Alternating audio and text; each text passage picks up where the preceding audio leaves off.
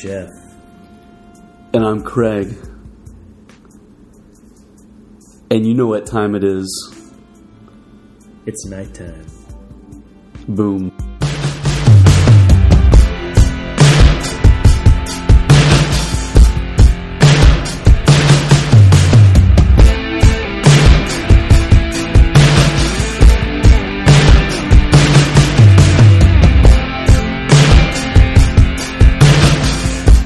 Back for half-assed Horrorcast nights. That's right. We just marathoned 5 more episodes of Erie, Indiana. My name is Marshall Teller. I knew my new hometown was going to be different from where I grew up in New Jersey. But this is ridiculous. Nobody believes me. But Erie, Indiana is the center of weirdness for the entire planet. Oh, yeah. And these were some of the delicious episodes that Jeff was looking forward to. Yeah, these are 5 of my favorites, actually. Starting with, what was the first one we watched?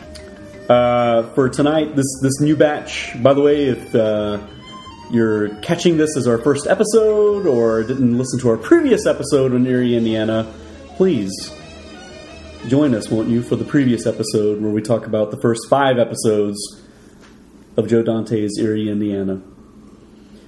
The first one we watched tonight, episode 6, is Just Say No Fun.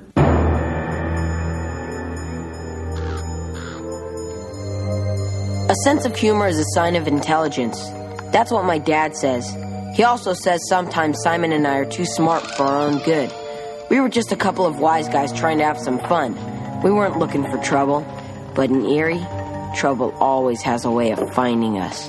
Simon gets his eyes checked at the school nurse's office and comes out with huge horn-rimmed glasses with the power to make its wearer boring and disinterested in fun. Just say no fun. Now repeat after me. All work and no fun makes Simon a good boy.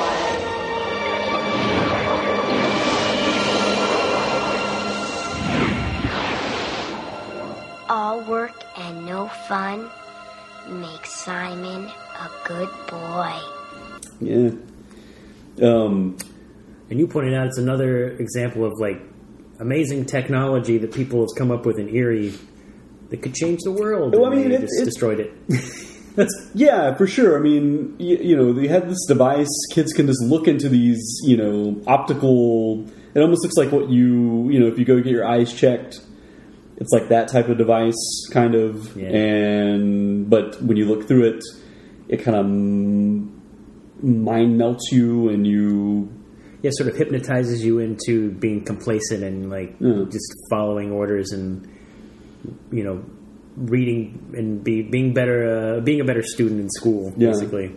I mean, you know, if maybe a less ruthless version was used, I mean, kids with ADHD or criminals, just people that we kind of want or need to fly straighter.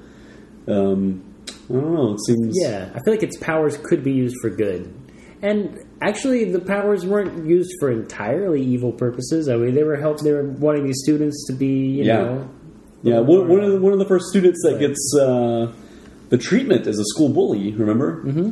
So, boom, right there. A school bully who is shorter than Marshall, and Marshall could probably take that kid. Yeah, I would think Simon and Marshall could probably take him without much problem. Yeah. But, you know, I guess sometimes charisma goes a long way, and that kid, you know, he knew how to use it.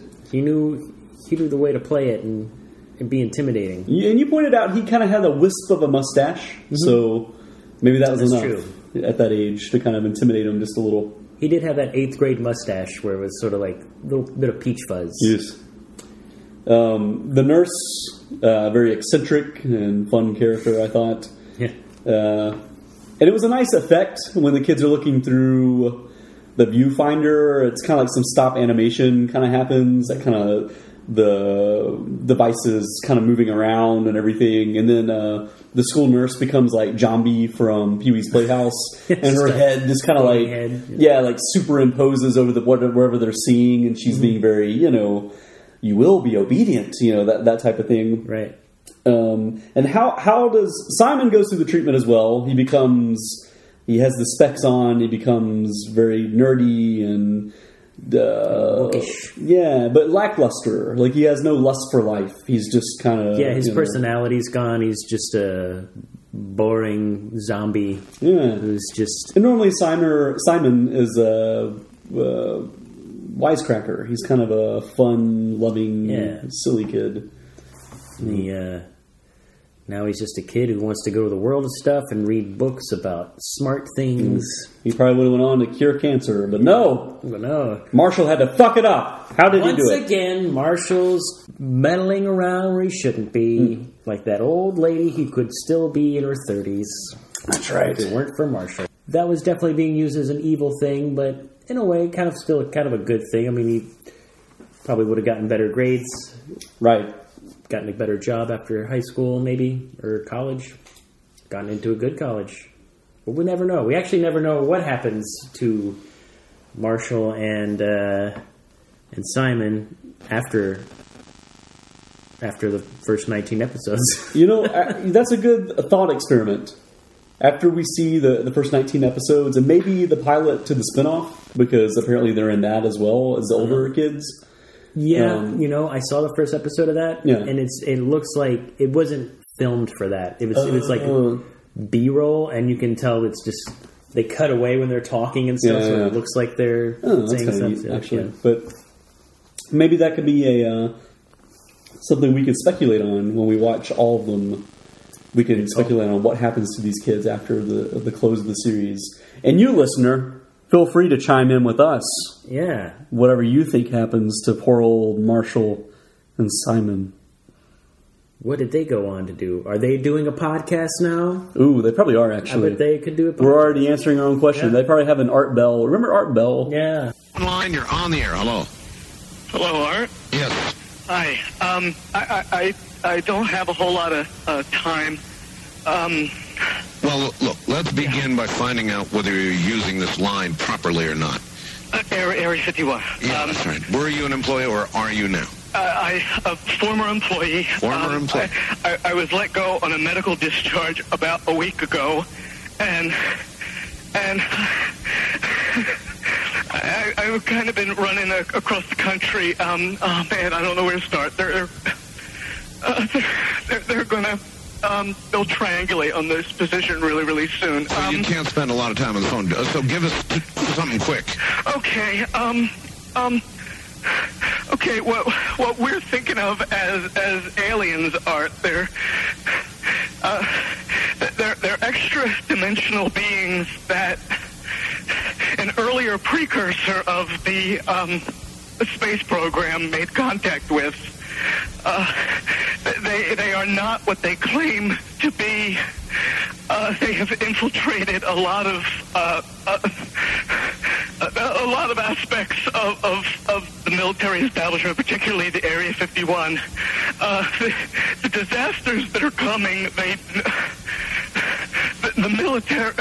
I'm sorry, the government knows about them, and there's a lot of safe areas in this world that they could begin moving the population to now, Art. But they're not doing anything. They are not. They want the major population centers wiped out so that the few that are left will be more easily controllable. They probably have that type of podcast where they speculate on, Erie, Indiana, and their youth. But that's assuming they survived. Yeah. Let's go back to the. So back to the episode. How does Marshall come out on top? How does he cure Simon and the others? Because eventually, almost the entire school is affected by it. It seems like, including some of the faculty. It seems like the kryptonite to this thing is Groucho glasses. Yes, which everyone, for some reason, everyone thinks are hilarious on the show, but in reality, no one's ever laughed at Groucho glasses. I mean, come on. Maybe little kids, but. But inevitably, Marshall forces the school nurse to go into the device. Yeah. And he manipulates it. Simon becomes an expert on how to operate the machine. Yeah, just out of the blue. Like, he just, automatically knows what buttons to push to reverse whatever he does to like make it hypnotize the lady. And they hypnotize her to have fun, basically. Yeah. They're like, when we say the words womp bop a doo dom. Womp bump a doo dom.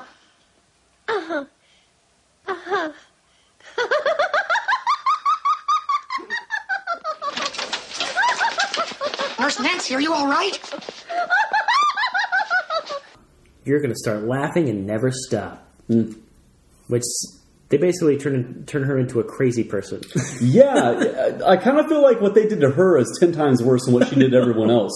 Can you imagine you're just like, you can't stop laughing for the rest of your life? Like, she oh my God, please make it stop. Right. I mean, it's kind of like someone that you hear like the Human Peace story on the news about someone that's been hiccuping for like 20 years, and you just think, oh my God, it's so terrible, Hi, on Springfield, we meet a man who's been hiccuping for 45 years.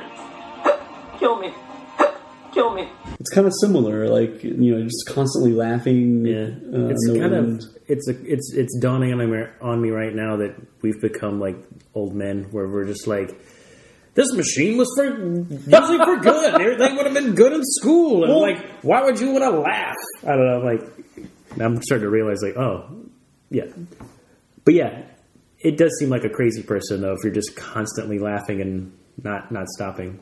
Maybe he should have been a little more specific. Laugh every once in a while. Lighten up. Have fun. Womp bop a doo dom.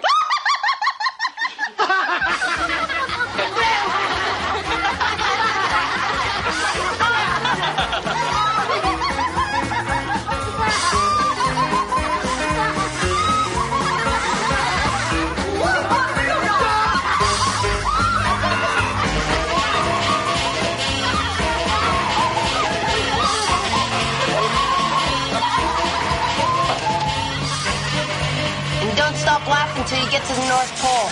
So just say no to fun. The school nurse goes batshit crazy, starts laughing. The rest of the school does as well. Everyone that's been affected, they cast away their glasses that kind of hold the spell over them, and they all just start laughing, and everyone embraces fun again. Yep. And then we're left with the school nurse driving up to Canada for some reason. Yeah, I don't know why. Why did she go to Canada? I'm not entirely sure. I missed that as well. Womp bop a doo dom. Yeah, and then the Canadian Mountie at the gate to Canada is like really disgusted with her and how Americans scum of the earth. Agreed. That's why that's what he's basically saying. He's just like, ugh, I hate these guys, but whatever. Welcome, Canada. Anything to declare, ma'am? Womp bop a doo dom.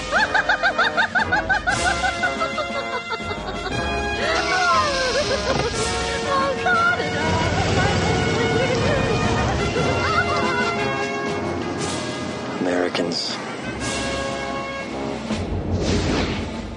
So moving on, episode 7. This is the one you were really looking forward to. Yes. Another Joe Dante joint. Yeah, this is one of my favorite episodes, and it's Heart on a Chain. Yeah, it's one of the episodes that has like stuck with me ever since I saw it when I was like 11 or 12. And it's the first time. I mean, it's the first time I remember seeing Danielle Harris in anything. And I know she was in Halloween 4 and 5 before this, but I didn't watch those movies when they came out. And I think The Last Boy Scout. I think that came out before the show. You had plenty of opportunities. I know. But I remember watching this as a 12-year-old and just being smitten with her at the time. And just like, oh, that girl is so beautiful. And, of course, Marshall and his friend, the kid from the Burbs, they form huge crushes on her immediately. I saw her first. No, I did. Much like I did. And his name is Devin, by the way. Yeah, and he Devin. dresses just like Bender from Breakfast Club. Exactly. He even pops both of his collars. Yeah. And Danielle Harris shows up. She's got a heart condition. And new kid to school. Yeah, new kid to school. They introduce her with the heart condition. Yeah, like the teacher's like, by the way, this little girl has a life-threatening heart condition. Yeah. She's moved to Erie because, I guess, Erie has the best heart surgeons in the country. Sure, I believe it. And she moved to Erie hoping that another kid would die and she would have a heart donor. And lucky for her, the kid dies. After some courting, there's some awkward courtship where Devin and Marshall are kind of competing for the love of young Danielle Harris.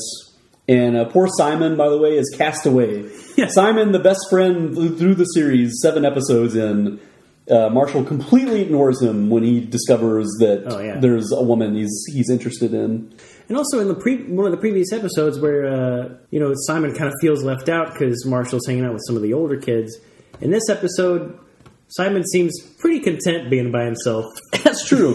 He's kind of learned, learned to enjoy being alone. Yeah. And he's also, I'm sure he's thinking he'll come back. Yeah. But and also it's kind of hilarious to hear Devin and Marshall, just from the perspective of an older person, them explain why they like Danielle Harris or whatever, and they're just like, "Oh, she's the coolest girl in the world," and it's like, "How? Why? Why do you think that?" She literally, the only thing she even said before that was, I forgot my pen. Here. You can use it. Here. I know, she's so cool. And every boy in the class tries to give her a pen. Yeah. So, which translates to she's just really hot. Right. She's also major cute. I mean, that's I mean, it's kind of I'm 38. It's kind of still. Oh well, goodness! I'm just. How dare you? Well, I mean, of course, like. Hey, listen, Jeff. It's nighttime. It's all right for you to be more honest. This is what you see a hot girl. You want to let her borrow your pencil. There's not a metaphor. Not a metaphor. Half-ass horror cast nights. So prolonged courtship. And this involves stunts on skateboards, as you pointed out. Yes, the most lackluster, unimpressive skateboard stunts I've ever seen. They make out like he's like, "Yeah, check this out." Devin, by the way, the guest friend or whatever. Devin gets on his Nash skateboard and gets out in the street, and he just skates in circles. That's all he does. He doesn't do any ollies. He doesn't do any kick flips or anything. To impress everyone. Yeah. And he, shove-its or anything. He just gets out there and he's literally just skating in a circle. And, Danielle Harris just seems incredibly impressed by this. I wish I could do that.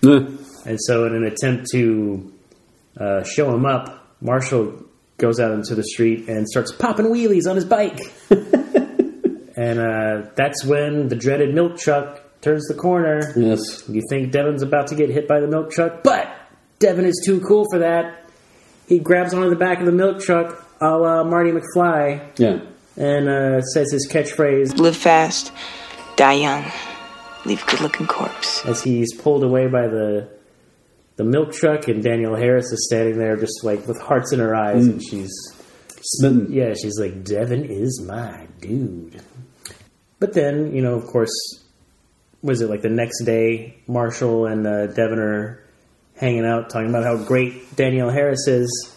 And once again, Devin is skating in circles in the middle of the street. And milkman comes from a mile away.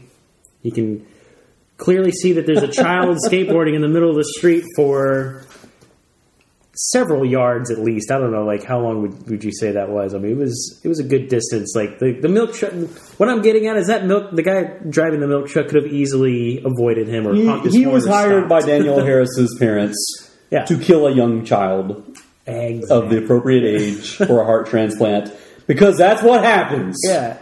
The parents must have overheard that he was like, "My heart belongs to you." I tell you, I'd give her my heart in a second. And they're like, "Oh, really? Let's hire the milkman to kill this kid. We'll take the heart, we'll put it in our daughter." So Devin gets hit by the milk truck, which becomes a running theme in the show. Also, a friend of the week is a running theme, apparently, of the show. Oh, yeah. Marshall gets a new friend every week that inexplicably is never seen again at some point. Exactly. Yeah. In this case, it makes sense, because Devin dies. Yeah, Devin gets killed by getting hit by the milk truck, which would devastate... at that age, at 12, 13 years old, that's going to be a big deal. Right. And not only, of course... Marshall and Danielle Harris's character, they're going to be probably the most distraught because they were hanging out with him regularly at the time of his death. But even just in the school, there would be a big thing in the Right. yearbook, and everyone would be freaked out because the little kid died. Sure. But it seems like Danielle Harris is the only one mourning Devon's death. Because Marshall shows up and he's like, look, you got to get over this. Because, it's been like a week. I mean, how long are you going to mourn this kid's death? You walk like him, ride a skateboard like him? You're the one that won't let go, Melanie. That's not true. Are you going to spend your whole life wearing his necklace? Having a heart attack every time you kiss someone else? You'll have to say goodbye. Tell him to leave you alone. And take those pictures and put them away. But you pointed out it's probably been much longer than a week. But Yeah, it just seems like she it's had a been- heart transplant, so Yeah. it takes a while to recover, obviously, especially at that age, and and she's fine. By the time we have scenes with Marshall and Right. Danielle Harris, she has no ill effects. She seems to be totally healthy. So Yeah. I would think it's been a few weeks at least. I mean, Yeah. But she also has... I'm no medical doctor. She also has the heart of her friend beating in her chest like she's alive because he died. And Sure. Marshall seems to be like, hey, why don't you just get over it already? Yeah, right. Let's make out. I'm here. I'm here right now. I mean, come on. He lost. I won. You know? Clearly, that's what this is about. Yeah. So he tells Danielle Harris like it is. Yeah. Says, hey, get over it. And, But she's also the kind of a classic, in any time in a movie or, pop culture, someone gets a body part from someone, it seems to be like, oh, they take on the traits, whoever they get the body part from. Yeah. And that very much so happens with Danielle Harris, right? She starts dressing like Bender. Yeah. She starts doing the little pencil trick where she's stabbing between her fingers really fast. She adopts his catchphrase. Live fast, die young. Leave a good-looking corpse. She's skateboarding as well. In a circle. Yeah. That's right. And I mean, it's the resolution comes pretty quickly in this one. I feel like Marshall really keeps pushing her to get over it. At a certain point, he gives her an ultimatum of like, "Hey, listen, meet me at World of Stuff tomorrow. We're going to talk about this." And she's like, "Okay." Like you can tell she's kind of like, "Well, this isn't really your business, but okay, let's do this." Yeah. And he also goes to the point of like breaking into her house to tell her to get over it, and then he's like, "Let's keep talking about this later." Yeah, and she's like, "I guess." Yeah, he's very out of line in this episode. He really is. So he shows up to World of Stuff, and she's not there, and somehow Simon knows that she went to the graveyard. Yeah. And Simon's like, "Yeah, no, she's at the graveyard, don't you know?" And I saw her at the graveyard. I was hanging out there earlier. Yeah. And then they both run to the graveyard, but she's already having a heart-to-heart, if you will, with Devon's tombstone. Yeah, she's standing at Devon's tombstone, telling him, like, hey, look, Marshall's right. I just need to get over this. And I need to live my life. I can't... Because another thing we left out, she and Marshall almost kiss at one point. She starts to feel heart palpitations, and she's like, no. So it seems like every time she and Marshall get close, her heart has like issues, and she realizes like, oh, Devon's heart won't let me be with Marshall. Yeah. So she just goes to tell Devon like, hey, look, you got to let me live my life.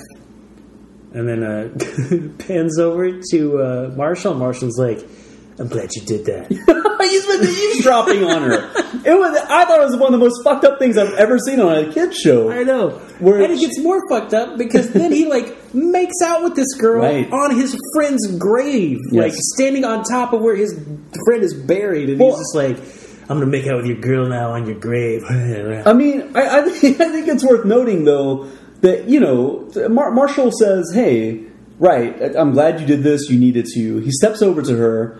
And Danielle Harris says, listen, I've kind of come to the realization that, I'm just not ready for a relationship right now. I wasn't ready for Devon. And I'm not ready for you either. I had to be by myself for a while. Don't you think? And then he just goes in for a kiss anyway. He doesn't give a shit. Marshall wants what he wants. Exactly. Marshall's going to go for it.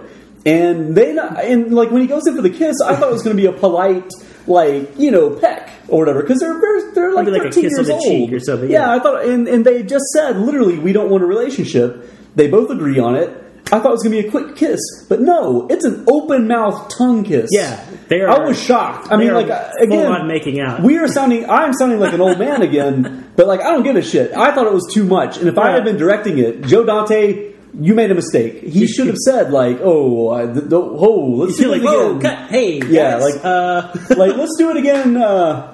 And keep in mind that our audience is younger, and you're standing on top of your friend's grave. You're standing on top of your friend's grave. You just said you don't want a relationship. It'd be a more polite kiss than that. Yeah. You know, let's kind of make like a little peck. But I mean, they went. I don't know if like in real life they were maybe a little attracted to each other, or maybe they wanted to seem more adult.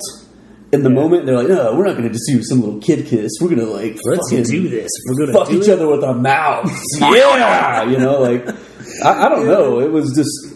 She's like, I don't want to be with anyone right now, including you. Yeah, whatever. It's Marshall time. Like Simon was playing a saxophone in the background. You know, like sunglasses on. I mean, but yeah. So and then they kiss, and it kind of. From what I remember, it just sort of pans away, right? It just she walks away. The Grim Reaper walks by for some we saw the Grim Reaper makes a little cameo walking by in the cemetery. Yeah, so if you've watched this episode and you didn't notice that, go back to the last scene as Danielle Harris is walking away and then Marshall turns to Simon. You see the Grim Reaper walk by with a sickle. Yeah, he's just kind of casually walking through the scene. Yeah, he's just casually rocking around in the background. And then Marshall turns to Simon and he's like, "Hey, buddy. We can hang out now. This girl's gone." You know, like basically, that's just... which is kind of how life is sometimes. You know, right? Like, you meet a girl, you're infatuated, everything's great. You kind of forget to hang out with your friends a little bit, and then she breaks your heart, and you turn around and you're like, "Where are my friends?" Happens to everybody. I have to say though, as common as the story is, and as much as anyone can relate to it, and it was a real world story. I mean, you could argue not that much supernatural happened. It was just like a normal, you know, evolution of a relationship at that age. But I have to say, I really, really back up Danielle Harris's decision in this. Yes. I think she very wisely chose to step away from this dude and tell him, "I don't want to have anything to do with you." It's like, look, oh shit, I have no choice but to kiss you in this moment. Okay, get away from me. Yeah. Goodbye forever. You know, like because he was overstepping his bounds constantly. I mean, constantly. So I don't blame him. I blame her for cutting him out. So good on you. This is also like a perspective you get as an adult watching it too. Because like as a kid, it didn't occur to me that like, yeah, he's like totally being out of line right now. Like, that's a good point. So when you watched this as a kid and it really resonated with you, did you feel bad for Marshall, or were you like, oh man, like I think they should try it a little bit harder? From what I remember. I mean, I always, I like the character of Marshall because I was always rooting for him, and but I don't remember how I felt about it really, but I don't remember necessarily feeling like, oh, he's way out of line. But as a kid, you just kind of accept whatever you're seeing, and you feel like, well, he's the protagonist of this show that we're supposed to relate to, so if Marshall's wiser than I am, I guess. I don't know. So I thought maybe like he knew better and he was like trying to help her and protect her. But watching it as an adult now, you kind of see how he's kind of just being like, "Hey man, get over that dude and make out with me." This is the episode, by the way, before I forget about it, that had the nice little fly reference or whatever. Oh right, yeah. Well, we have there's a point where the characters are walking past a park bench. And you see a spider web, and you can hear the little "Help me, help me!" Yeah.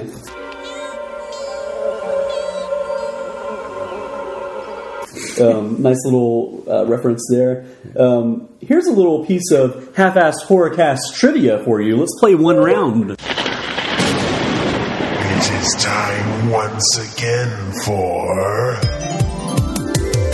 half-assed horror. Shall we? What is the real origin of live fast, die young, and leave a good-looking corpse? Where did that come from? Was it from Rebel Without a Cause? No!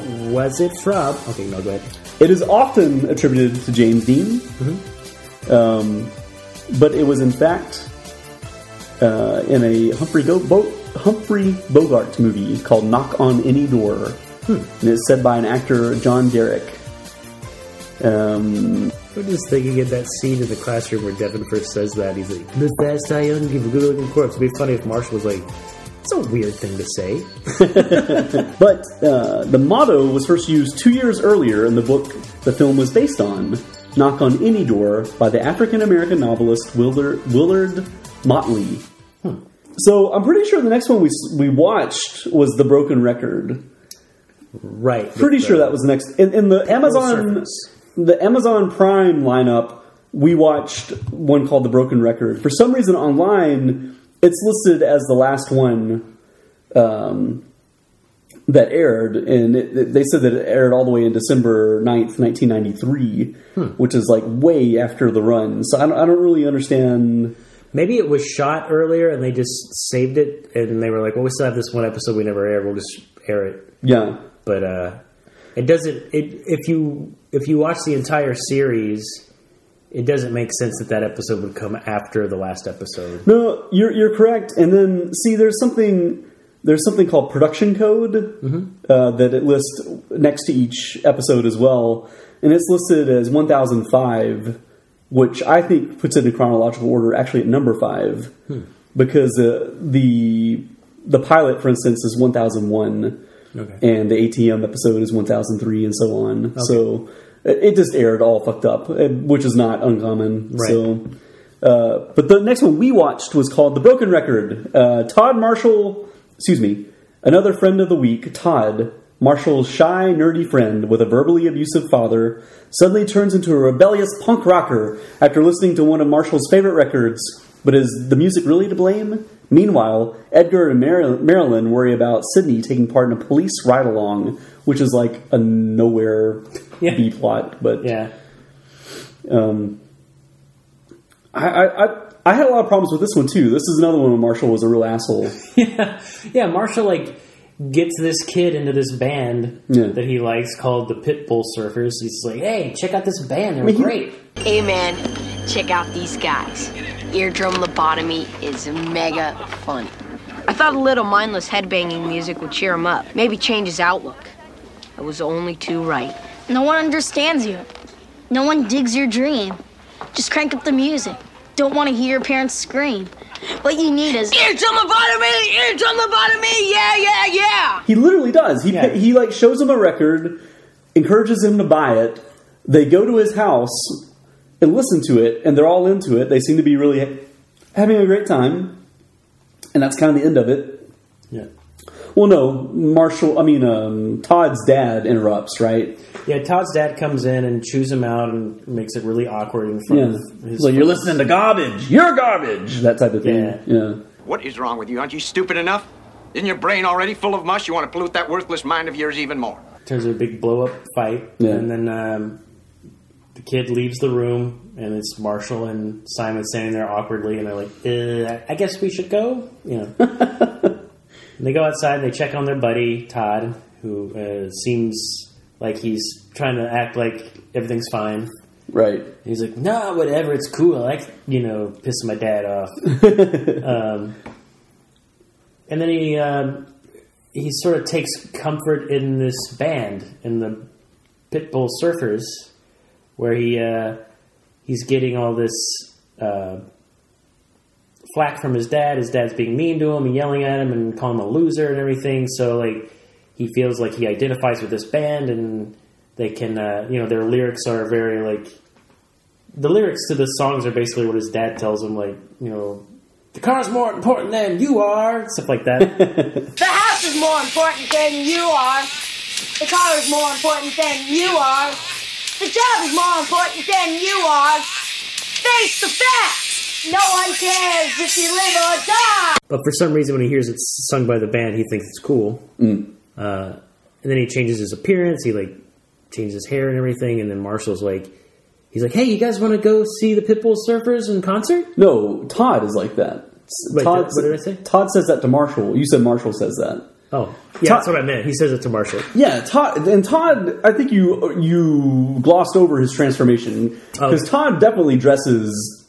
He's kind of a button-down nerdy kid with glasses, and the next day he shows up and he looks like he's a Twisted Sister, like Castaway or something. Like he has, cut off, like really, really tight jeans, boots, and he painted his jacket with black paint.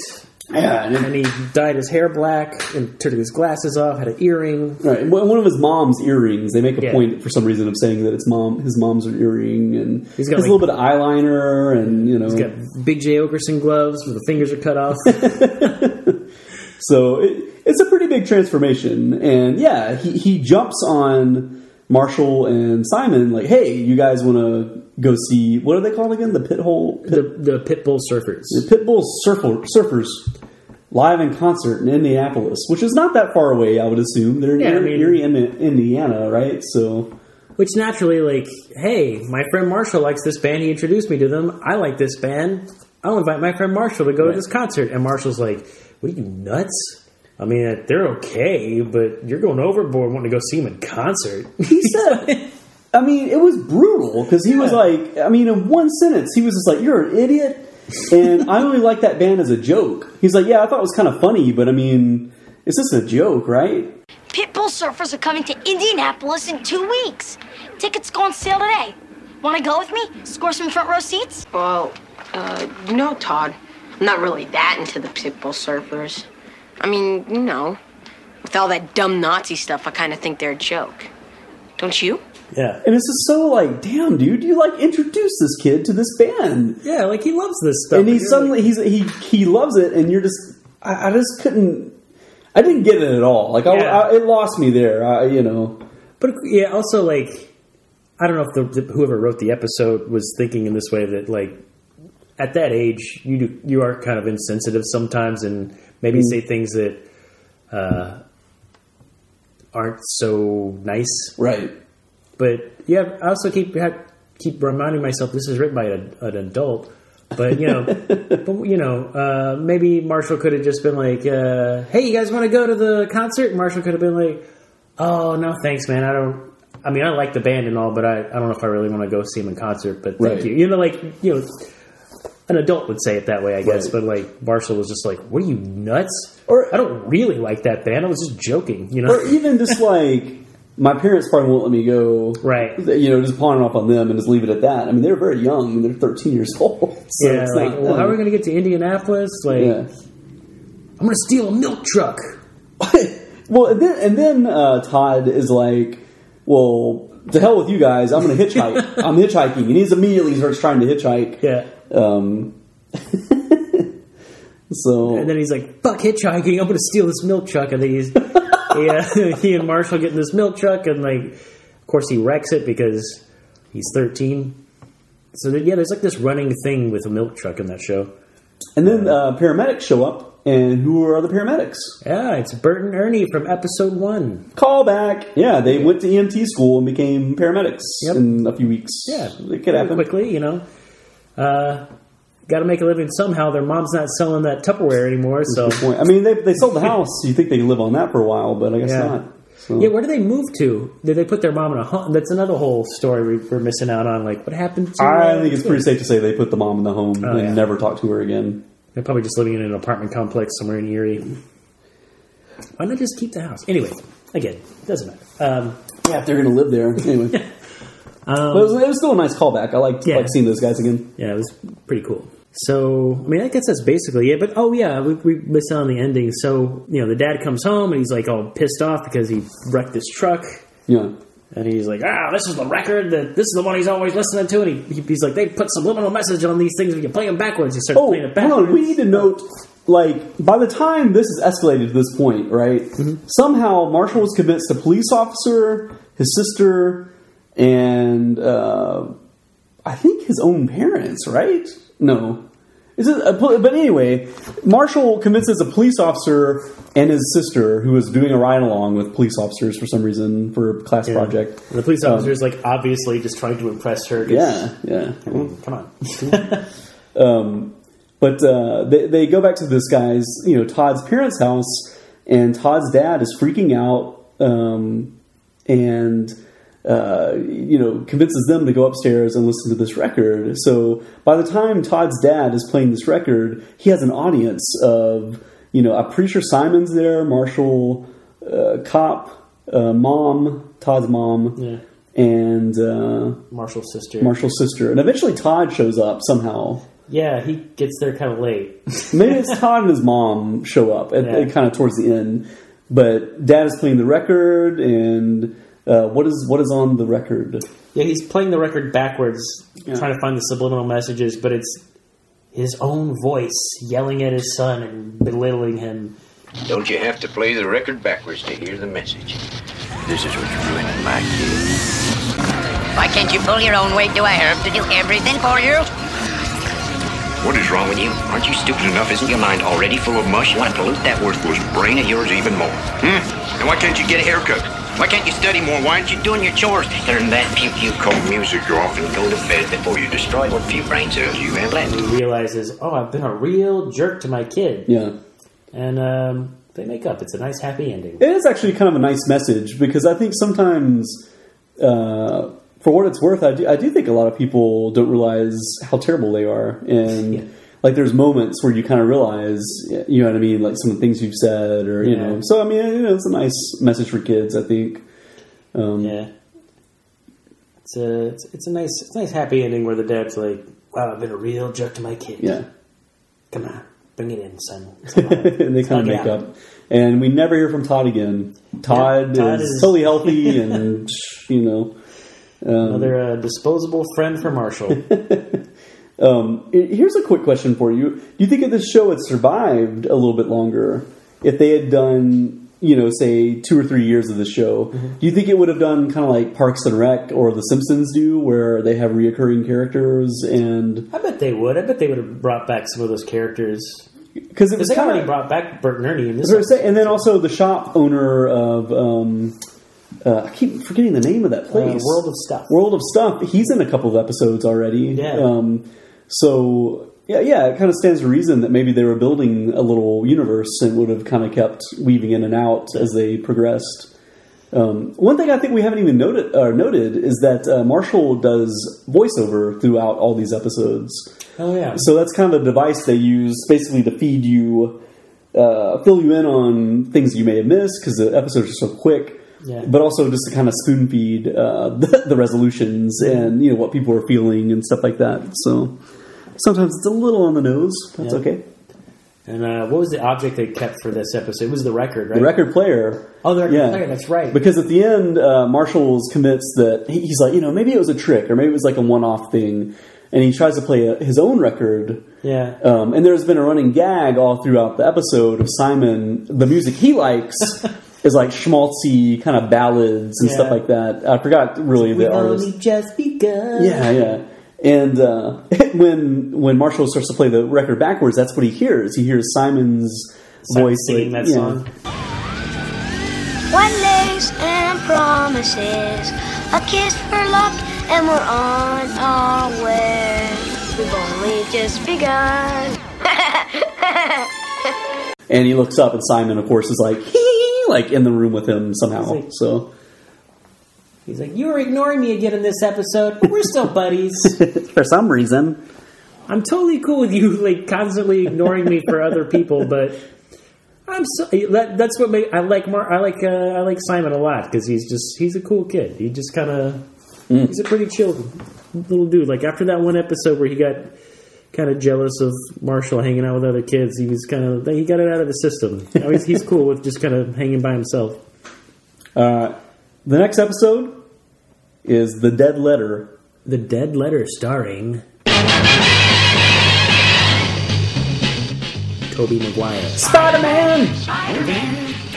Which, oddly enough, looks the same. Yeah, it really has not aged. Yeah, he was 17 when they shot this, and he's in his early 40s now, and if you look at a side-by-side picture, there's not that big of a difference in the way he looks.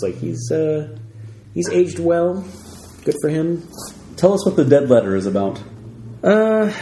Marshall finds a letter in a library book at the World of Stuff, and At least I think they were at the World of Stuff, weren't they? Yeah, the local library is selling old books. That's what it was. At the World of Stuff to make money or whatever. They're destitute. That's never resolved, by the way. Oh, yeah. As far as we know, the library shut down because they couldn't raise enough money, whatever. But that's why the World of Stuff has all these really old books. Yeah. So Marshall finds this letter inside one of the old books, and of course it conjures up the ghost of Trip McConnell, played by Tobey Maguire. Wow. I'm surprised you remember that name. Yeah. Trip McConnell. It's a name I've remembered since the early 90s. I don't know what it is. It's like it's a name that's stuck in my head for some reason. That was obviously the first time you saw Tobey Maguire, right? Yeah, but at the time he wasn't anybody at all. But like when he began, like when he popped up in like Fear and Loathing in Las Vegas, and then Spider-Man, where you're like, holy shit, it's just Trip. Like, nope, didn't even occur to me because I think the next time I recognized him, or next time I saw him in anything, where I was like, I was like, who's that guy? It was Pleasantville. Right. It actually wasn't until years later when I went back and rewatched Erie, and I was like, oh, it's Tobey Maguire. Like, I don't know. I guess I just, for whatever reason, it didn't really like stick in my mind. But his name did though, for some reason, his character's name. So he's got this letter. Yeah. Ghost of Trip McConnell shows up and it's like, hey Marshall, you gotta give this letter to my girlfriend because he doesn't explain anything. He just give this to my girlfriend, and Marshall's like, blow off, dude. Now, Marshall, you have to do a little favor for me. No thanks. Let's go, Simon. It should be noted that Trip looks old-timey. Like, he looks like he's from, like, the 20s or maybe 30s. Looks like one of the newsies. He's got one of his, like, hats on, and his pants are pulled up to his knees with the big socks. Right. Very dapper. Yeah, and he's able to somehow hypnotize everyone except for Marshall. That's a good point. Yeah, he shows up, Marshall gets home, and Trip's there, and he's just... Marshall's family is just fawning over him, and they're just like, oh my god, Trip is amazing. Hold on, just real quick, why did Marshall not want to do this? What was the explanation? I don't know. He's just sort of like, he's like, hey, can you give this letter to somebody? He's like, no. Marshall's an asshole, man. All the episodes we watched in this last chunk, he's very insufferable. All I want you to do is help me with a little problem I'm having. You see, I'm in love with the most wonderful girl. Look, pal, I think you're trouble, and I don't want anything to do with you. And I'm for sure not going anywhere near any girl you know. Yeah, it'd be funny if Simon kind of was like trying to keep him in line, like, hey man, Marshall, take it easy. Being kind of a jerk to that kid. Like, I mean, he just wants us to give this letter to his girlfriend. Like, what's the harm in that? Don't be a jerk, Marshall. Like, so yeah, Marshall shows up at his house, and Trip has charmed his entire family. I mean, they're just utterly in love with him. Yeah. To the point where stay for dinner. Why don't you live here? Yeah, they want him to move in and take Marshall's room. And my favorite part of the episode is when Marshall's mom is like, oh, Marshall can live in the basement. And listen, if you need a place to stay... Yeah, why don't you stay with us? I mean... Geez, you people are so nice. I'd love to live with you. Great, you can stay in Marshall's room. We could put Marshall in the basement. Yeah. Like, she's so happy about this concept of, like, forcing her kid to live in the basement. For some reason, that's, like, this really appealing. Way better than my kid. So yeah, he's like hypnotized his family into just loving him, and then Trip once again is like, dude, can you just give this letter to my girlfriend? And I guess at that point Marshall's finally like, all right, fine, I'll deliver it to her as long as you leave me alone. Yeah, you very charismatic, likable ghost. Like, for some reason Marshall's the only one that doesn't like him. So Marshall and Simon go to his girlfriend's house, who's of course a very old lady now. Yes. And it's been 60 years since, yeah. And so she tells them off and tells them to get lost because she thinks that they're pulling a prank on her, because he's like, Trip McConnell's been dead since 1929. Yeah. But she does say something along the lines of, we should have been married or something, right? Doesn't she say something like, we were supposed to be married, but it never happened because he died. Trip McConnell should have been my husband, but Trip McConnell's been dead for 62 years. He's a ghost. He was supposed to be my husband, you little jerks. Yeah. Thanks for bringing it up. Oh! Pour salt on the wound, why don't you? So then they're like, oh, we did all we can do, fuck you. And like they just, kind of drop it. Yeah, Trip shows up in the attic, and he's like, hey, did you give that letter to my girl? And they're like, yeah, she didn't want it, dude. Get lost. And then he's like, she didn't want it? And it starts snowing on him. Yeah, but he gets very Edward Scissorhands. Like, oh! And then once again, Marshall says another dick thing. Enough already. Cut it out. Look what you're doing to my house. I'm sorry. Let's face it, I'm a walking disaster area. It's like... Because it starts snowing. Yeah, it's like, ghost snow is not going to hurt your attic, dude. Just relax.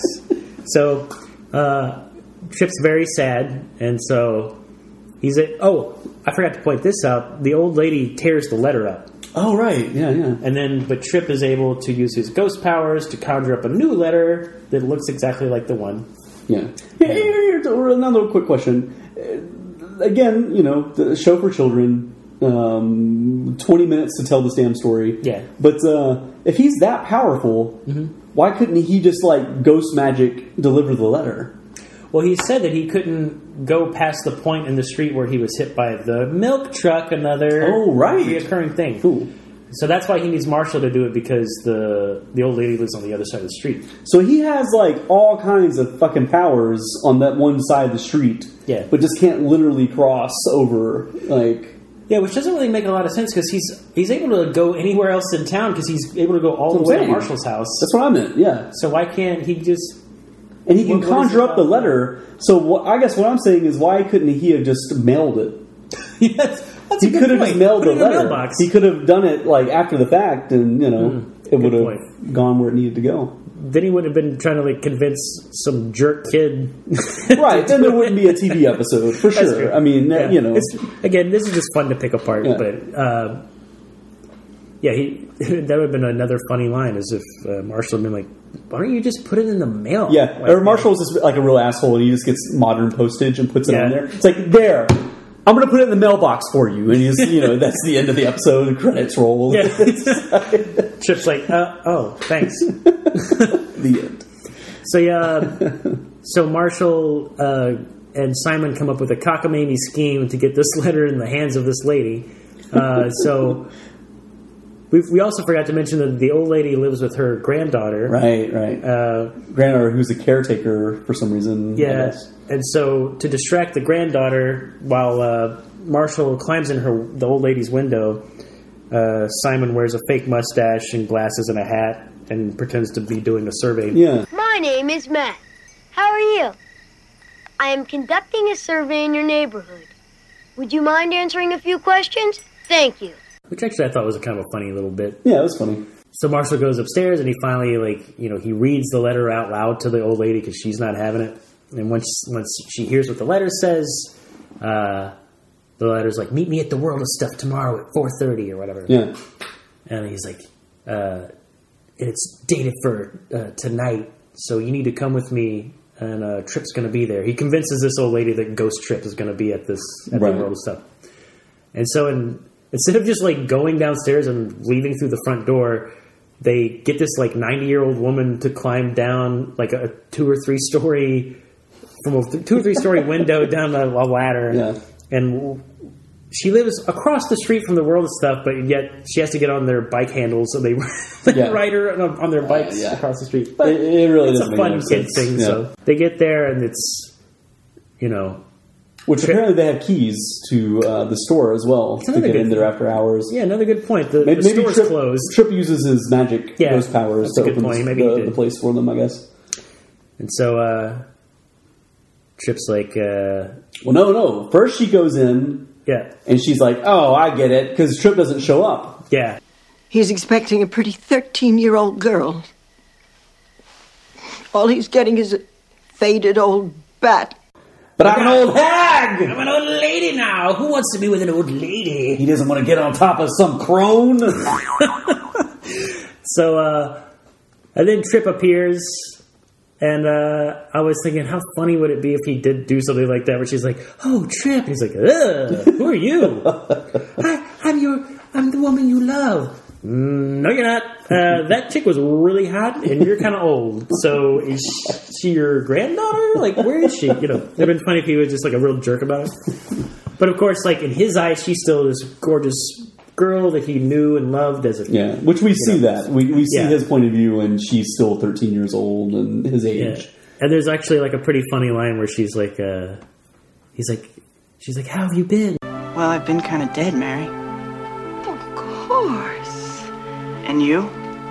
I'm kind of old, I guess. But still beautiful. It's very nice writing. I thought they did a good job. There's another funny line where he's like, so did you ever get married? She's like, yeah, 6 times. 6 times?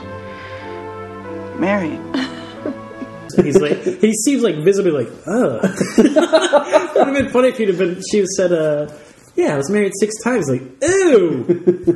You slut. I mean, like, he just like, right. slut shamed her. Yeah. And she's like, dude, come on. A lot of people get married 6 times. But she points out the reason she's been married so many times is because they were never him. Yeah, because she was in love with Trip. All this time. And then they get together. And then she dies. Fucking dies. And the next day they see their ghost hanging out. Yeah, the ghost couple. She's 13 again, and they're hanging out the world of stuff, holding hands. And Simon tries to take a or they die happily ever after. Nice. Simon tries to take a picture of them, and they disappear right before he can get it off. So it took Simon way too long to take that picture. It really did. Because they were there for a while. But, that's a fun episode. I like that one. Yeah, it was good. We have one more. That was The Lost Hour. Directed by our friend Bob Balaban, who directed Parents, which we talked about on a previous episode. And also starred in several episodes of Seinfeld, and was in Close Encounters of a Third Kind, and he's in all those Christopher Guest movies and stuff. One little aside, it was written by Vance DeGeneres. What? Vance DeGeneres. Oh, okay. The brother of Ellen DeGeneres. Oh, I didn't know that. A little factoid for you. Wow. Learning so much about Erie, Indiana. Hooray!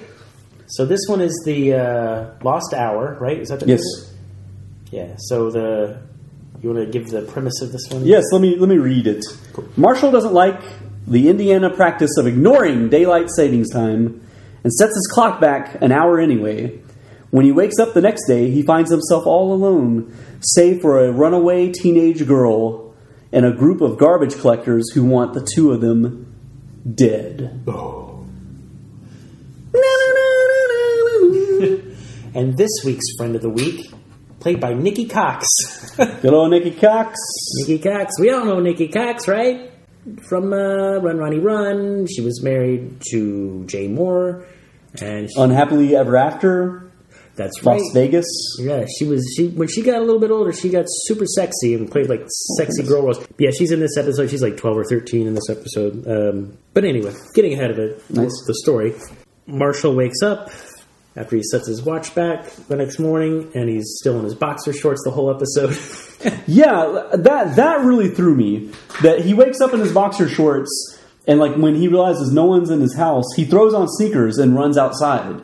Yeah. Like, I just don't feel like anyone, especially a 13-year-old boy, would do that. I mean, you throw on shorts or like pants or something. Yeah. I mean, right? Yeah, you don't just like run outside in your underwear and like, hey, where's everybody? Everybody come out, please! Yeah. He usually goes outside, everyone's like in their yard, like, the kid next door just walked outside in his underwear. But he's wearing shoes. It's even weirder.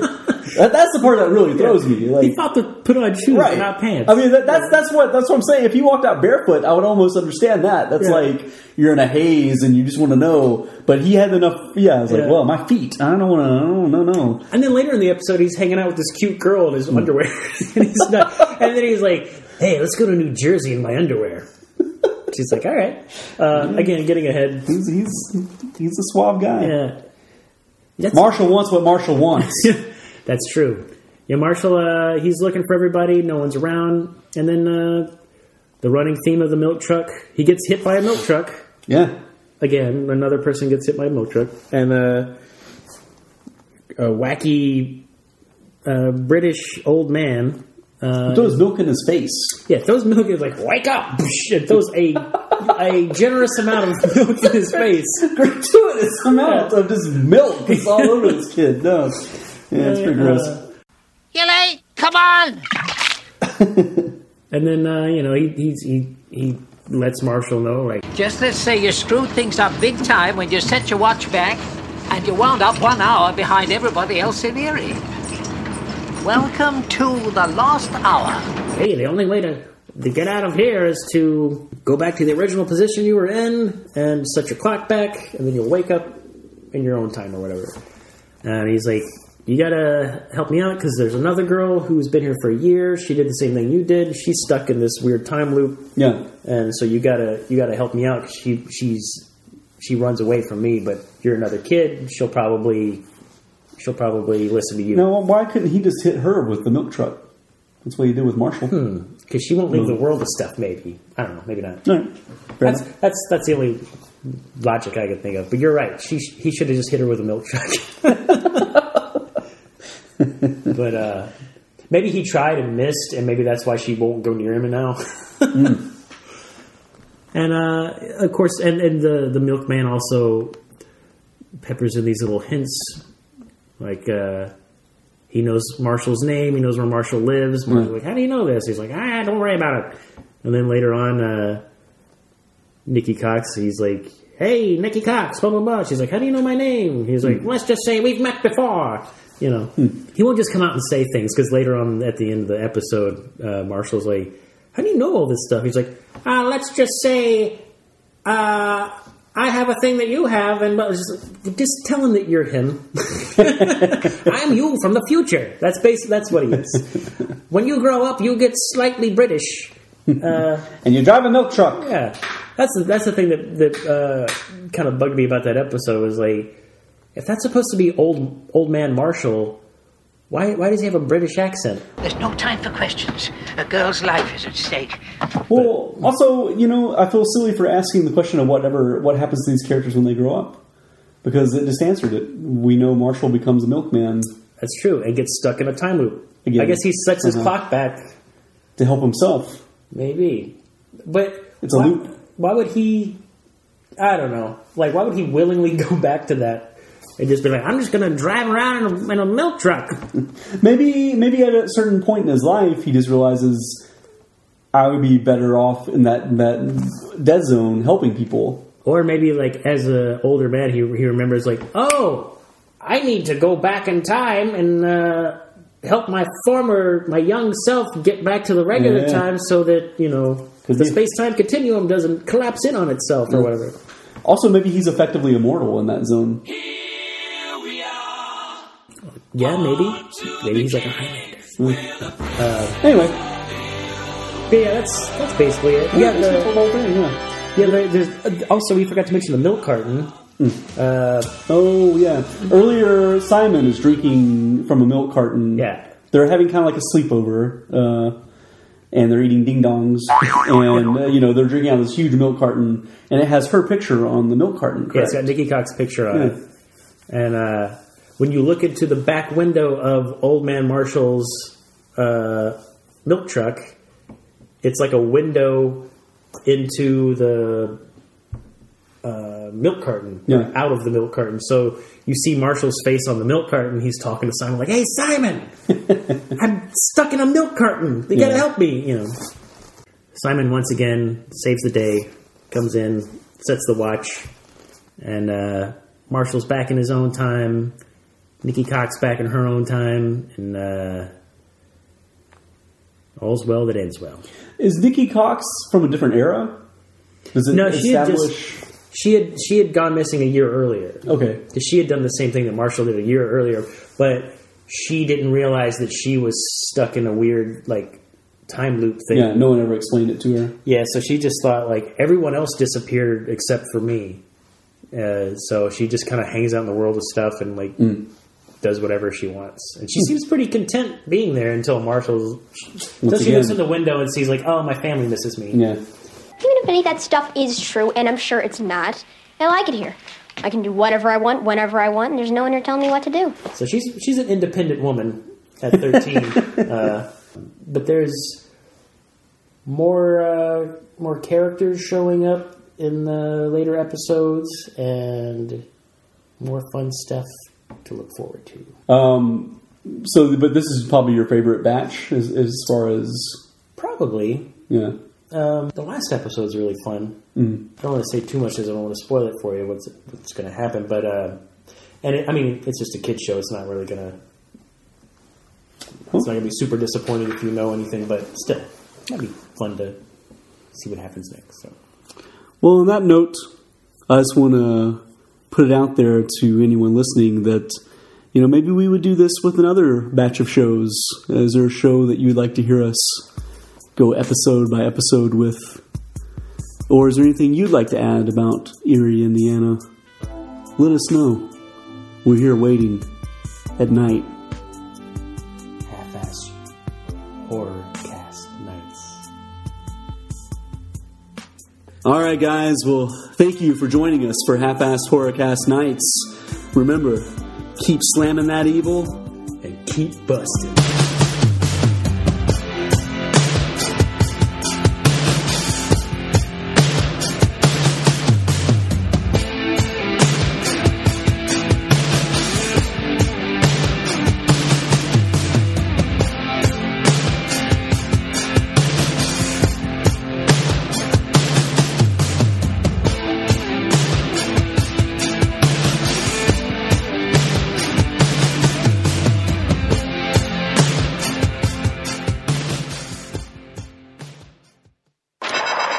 So many channels, so little to watch. Shut up!